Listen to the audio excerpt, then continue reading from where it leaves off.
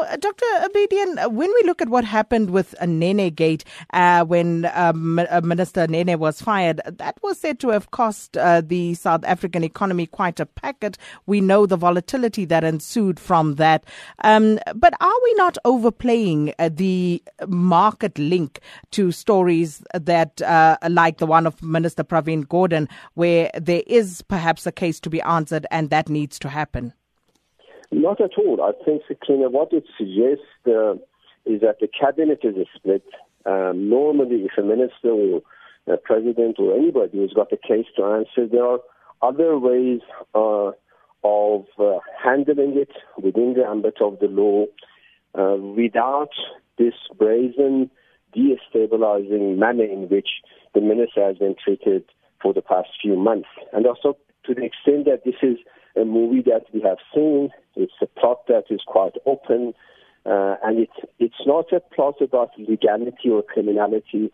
It is part of a political structure which everybody knows, and nobody wants to deal with it.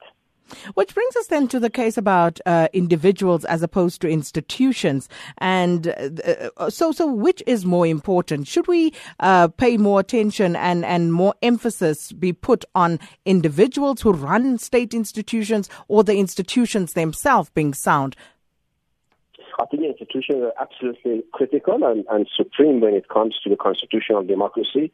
Therefore, institutions such as National Treasury is possibly the most important fiscal institutions. You cannot play with it in this manner because when you do, the consequences are quite obvious down the line. So yes, institutions of law are very important, but if there are legal issues to be handled, especially when ministers and political officers are concerned, it needs to be managed in a far more nuanced way, in a way that does not signal to the market that there is plots within the plots.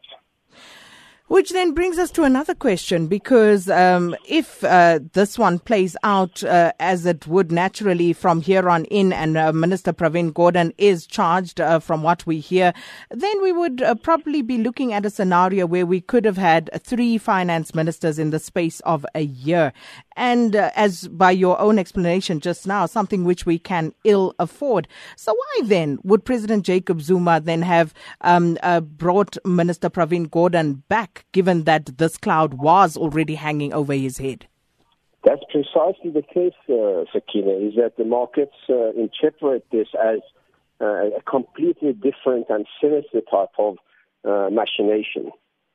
If a minister is appointed, and before it is appointed, all kinds of checks and clearances have to be in place. But when somebody is appointed, especially to the National Treasury, and then within a few weeks or few months, this type of plot pans out and is sustained and maintained and so on, it signals a completely different thought process, political machinations, and so on and so forth. And in that regard, the market is extremely nervous because it suggests a period of fiscal chaos and macroeconomic policy chaos. And if we look at what's happening in our state-owned enterprises and the ratings agencies, they were clear, about what needed to happen, what we needed to do. So were the Bretton Woods institutions. Where does this leave us now? Well, it leaves us in a very, very vulnerable and very fragile state. As it was, our growth was zero and going below zero. This is a sure way of indicating to the investors, never mind rating agencies, local investors, which are the most important part of South African economic growth. This is the best way to disrupt and undermine their confidence that was beginning to be built up on the back of Minister Finance's efforts that we have all seen over the past 6 months. So I think this is very, very unfortunate and inappropriate way of handling the situation. So should we be preparing ourselves for non-investment grades at this point? Absolutely. If this case is not put to bed conclusively, urgently, and as a matter of national interest, very, very swiftly, the writing is on the wall. We will be downgraded, and the consequence is going to be huge in terms of unemployment, in terms of pressure on the poor, inflation, and all the other undesirables.